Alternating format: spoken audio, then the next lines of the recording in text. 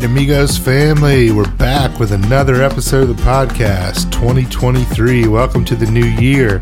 This is your source of information and inspiration for all the great stuff that you're fueling down in Nicaragua. We're so happy you joined us. I'm here with Iris. Hey, everybody.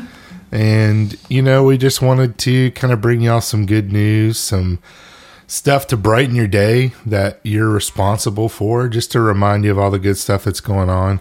And really the cool part about today and about this episode being the new year is we have our annual report coming out. And we thought it would be cool to kind of share some of the good stuff that's been happening this year. There's been significant progress that's been made towards the goals that Amigos has set for, community development in rural Nicaragua. Some very tangible goals have been met this year, and we'd love to share some of that with you. But, it all kind of boils down to that we've seen that God's hand in the lives of so many people in so many different ways. And we'll share with you a few stories here, but just more than we ever could have imagined, and so much good stuff to share with y'all. Yeah, Joey, and it's really neat because we have seen, I feel like, as you've mentioned, we've seen a lot of progress happen. But then also, as you've mentioned, we've seen a lot of ways in which we've seen God working, and not only working in some of the blessings, but even working in some of the challenges. I know one of my favorite stories, this is mentioned, we've seen this in our blogs, and we've seen this on the annual report, was the story, I don't know if you remember, but of La Danta Aserradores and El Manzanillo. Yeah. And that was when we had that one community, La Danta Aserradores, and we were digging, we were trying to hit clean water, and we kept having several failed attempts because of their proximity to the ocean. And so we didn't know what to do. We were trying to figure that out. And then the idea came up. El Manzanillo is a neighboring community, also in need of water.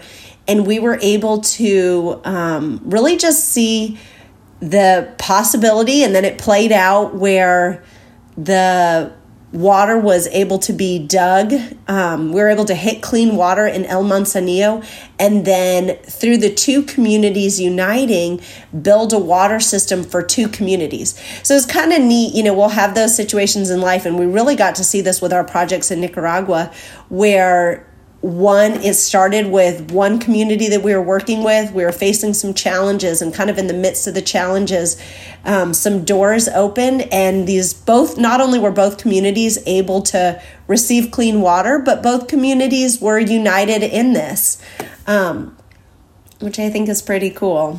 Yeah, I think with, La Danta Aserradores, there were about 30 families, and then with El Manzanillo, drilling the well in their community and then combining it into one big water system, I think it's now serving almost double that. So that's amazing.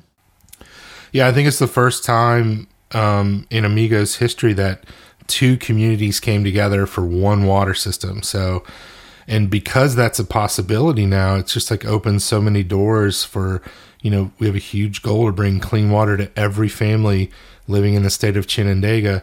We're going to have to get creative to do that. And I think this is one way that God showed us, like, this is a new path. There might be some communities, who knows, maybe there'll be like a huge water system that services more than two communities. Who knows what we'll run into, but I don't know. It's just like, it's another pathway that God continues to provide and show us that he's in on this and he's helping us out, and he's got good things in store for the families in Chinandega.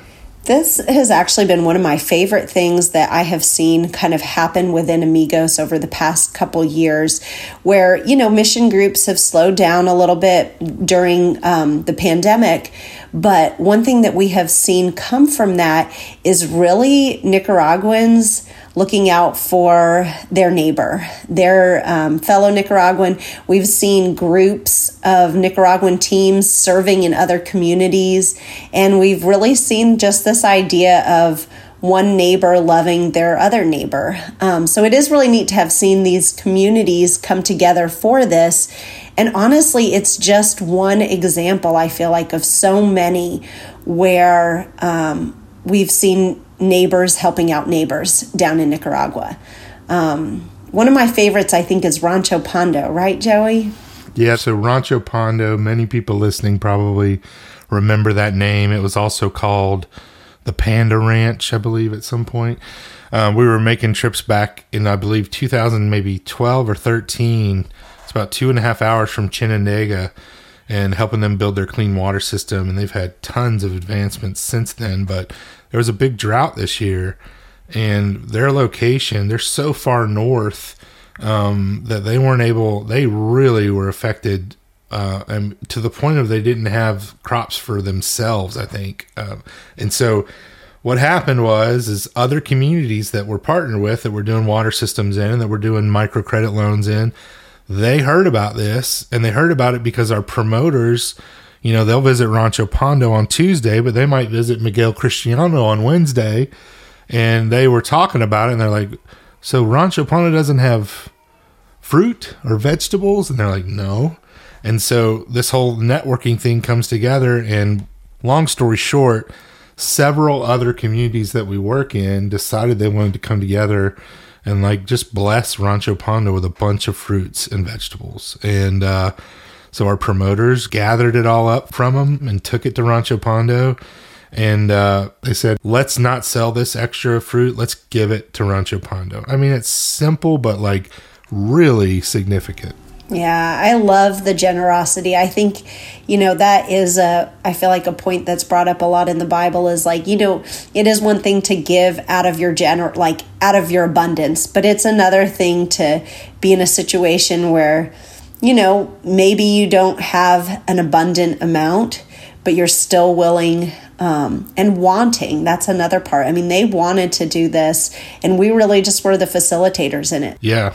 To one of the other bits of exciting news that we have in our annual report, and that is actually our Plan 7 graduations. Our plan really is to enter a community, and then within those 5 years, or the 7 years that we're there, to have 5 goals that we want to meet. And, that's something that everyone that kind of has been with Amigos gets to be part of. We get to see clean water come in. We get to see the clean air kitchens. We get to see a modern bathroom, kids going to school, income being increased. And all of that is so amazing. But I think one important part in it too is that there is an end goal. The end goal is for us to be out and for those things to continue. And so that is where we have our Plan 7 graduation. So to have had 3 communities graduate in this past year, I mean, honestly, I feel like I love the word graduation. It feels like we're getting to watch these communities go off on their own and do well and be thriving. And we really just kind of get to be observers of it now, where we've been so invested, so involved. So we have, a lot of information about that in the annual report. We're celebrating alongside those communities. And one other thing that I do want to mention about that, this came out in the annual report, and this is actually one of my favorite statistics that I saw in it. And that was that in the past year, we made 13,717 family visits, okay? I don't know if everybody knows what that is or what a big deal that is, but basically what that means is, when you look at a Plan 7 graduation and you see that we've been in a community for 7 years and all these goals have been met, that during that 7 years, there was somebody visiting everyone's home on a regular basis. And so not only are a lot of these goals being met, but these relationships are being built between us and community members. And so to me, that's another number on there, but that number to me holds so much significance because there is so much time that was being spent between families, between our promoters, really getting to know each other, really getting to know the needs of the community, really growing this relationship. So that was one of my favorite numbers on there. It was neat to see the graduation. Those are some of my favorite moments in that annual report. Yeah, I think all that stuff, when 3 communities graduate from Plan 7, there are a endless amount of statistics and numbers and positive things that come from that. Like specifically this past year, we test everybody, and the numbers that came back were that 77% of people, their pathogenic parasite numbers have been reduced by 13% in 1 year. And when you're dealing with bacteria and parasites and things that can spread really easily, things like drinking clean water, having healthy habits of like washing your hands and bathing and things like that, over time, that's what we have seen that really actually makes numbers like this decrease. And to know that, this is actually helping someone prolong their life, have a better life, etc. So I don't know. I know it's super cool that that's actually tangible and real. I love that, Joey. And I think that the last thing I want to say about that too is just that, and this has kind of come up a few times, but what's kind of behind the scenes is, we'll talk about water, and water is huge. I mean, in and of itself, having access to running clean water in and of itself is a immense life change.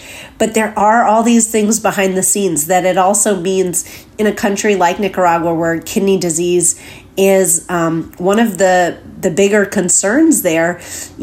Having access to drink water more frequently is going to help.